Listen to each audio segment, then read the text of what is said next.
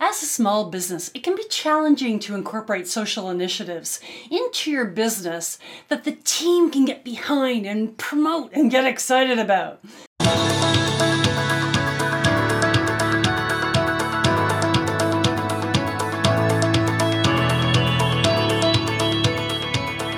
In the last YuMeWe Infusion, I shared strategies to connect your colleagues to what they care about, their compassion connection.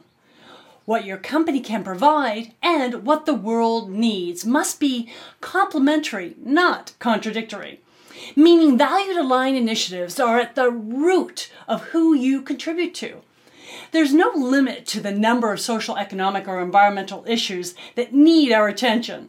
During the pandemic alone, we have witnessed more people of different abilities, cultures, races, genders, sexual orientation, and sizes feel more isolated. We've seen our systems break down and people along with them.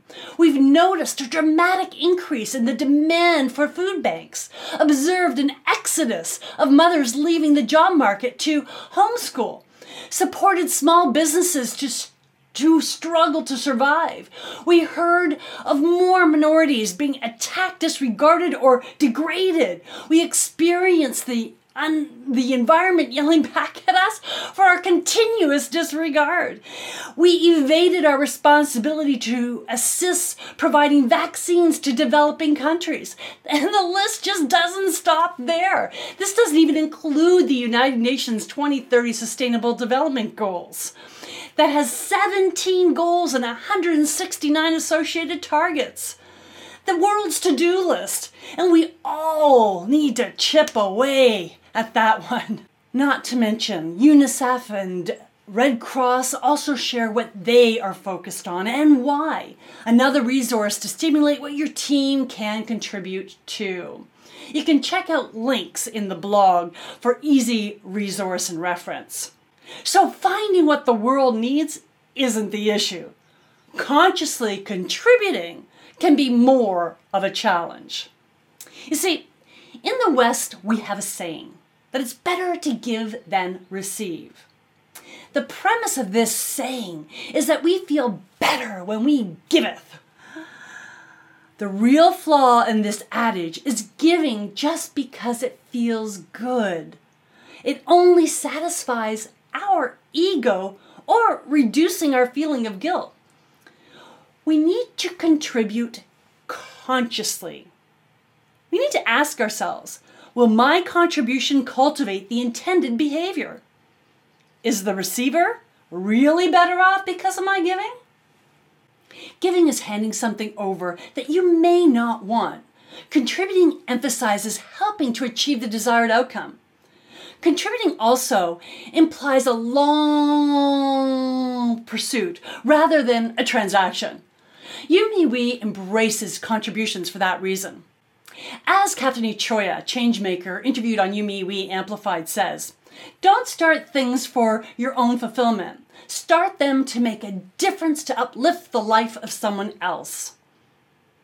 To provide what the world needs, consider these 3 foundations of contributing and how to make them count. First of all, ensure your contribution creates dignity and or opportunity. An interview that convinced me of the harm giving can cause was with Yetnebush Nguzi, a young woman who helped change the perception of disability in Ethiopia. Blind since the age of 5, she sees unsolicited giving to be laced with assumptions. She describes receiving charity as based on the goodwill of the giver. The receiver has no say. There is an issue of pride and sustainability. Yetnebush is an advocate for giving opportunities and recognizes that everyone has value to contribute, regardless of their ability. You can check out our interview in the link in our blog. Over the years, Yetnebush's perspective has held in much of my research on how to contribute. Most recently, during the Diversity, Equity, and Inclusion 5-panel series I hosted. As a matter of fact, you can receive an overview of some of the key takeaways in the link in the blog. So, number 2 consideration that you want to make when you are contributing to make sure it counts is consider the impact on the whole. This may be counterintuitive. Many of us hope we can help just one person. However, through the School of Hard Knocks, I was educated that helping one poor child by buying their picture may have vast implications on the entire community. For example, if a child makes money, they will continue to do what makes them money and forgo going to school. The challenge? Well, no education, no way out of poverty. Hard Knocks, like I said. Organizing your team to collect clothes for a specific initiative is often a great need to fill. Without due diligence, though, the challenge is that asking what is done with the clothing, if not purchased, may expose an unfortunate reality. Many of our clothes donated or leftovers are shipped to developing countries and either fill their landfills or are sold to street merchants at a low cost, cannibalizing the local clothing industry. To learn more about this, visit our previous YuMeWe Infusion blog on clothing donations. Again, the link's in the blog. The third thing to consider to make your contribution count, and the most important, is ask the beneficiary, what do you want? Assumptions torment many givers' decisions. Media-inflamed stories or celebrity causes and social media have shaped our views. Following doesn't replace due diligence. Assumptions are often made and can cause bogging down the systems. Consider, have you ever given food to a homeless person without considering their dietary restrictions? Send clothing to support the Red Cross or the Canadian Council of Refugees. We have a giving reflex, and it looks like this. Close, close, close, close. Anytime there's an issue without doing due diligence. And sometimes what it does is it bogs the system down because there's only limited resources to address the issue. And people end up focusing on all your clothes rather than where they need to be focusing. Have you ever done this? Provide a holiday dinner and delivered it to a stranger, making you the hero rather than the parent whose dignity is already lacking? Or have you ever assumed that someone would want what you want in the same situation? Most of us have done that one. Our good nature often comes at a price. Our tendency to respond to a need, often under the banner of giving, has a short-term reward, but can be riddled with obstacles to achieve long-term sustainability. Assessing whether an initiative is helping or hurting can be complex. And I don't want to discourage contributing. That's not what this is about.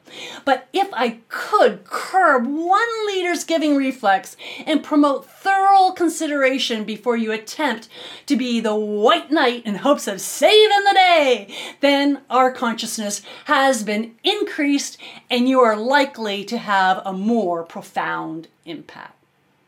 So, as you address what the world needs, remember the positive social impact results from a conscious and deliberate set of activities addressing a pressing social challenge that is often found in underserved populations that lack essential resources or services. With the right intention and due diligence, you and your team can address a social gap while experiencing more sense of meaning by collectively serving something bigger than ourselves.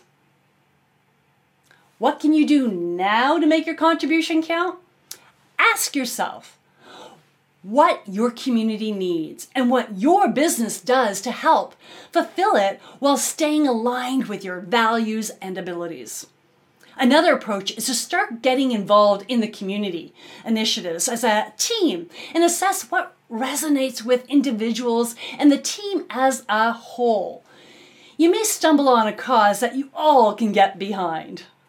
At YouMeWe Social Impact Group, we grow your social impact sustainably and consciously. So join us at the YouMeWe movement and like, share, comment, and subscribe to YouMeWe Infusion.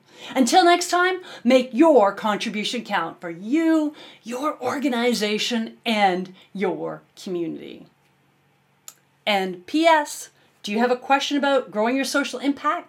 Let me know in the comments or hit reply. Subscribe to YouMeWe Infusion to receive the entire Nobody Wants to Work series and receive a free download, 7 strategies to create a culture of inclusion and belonging.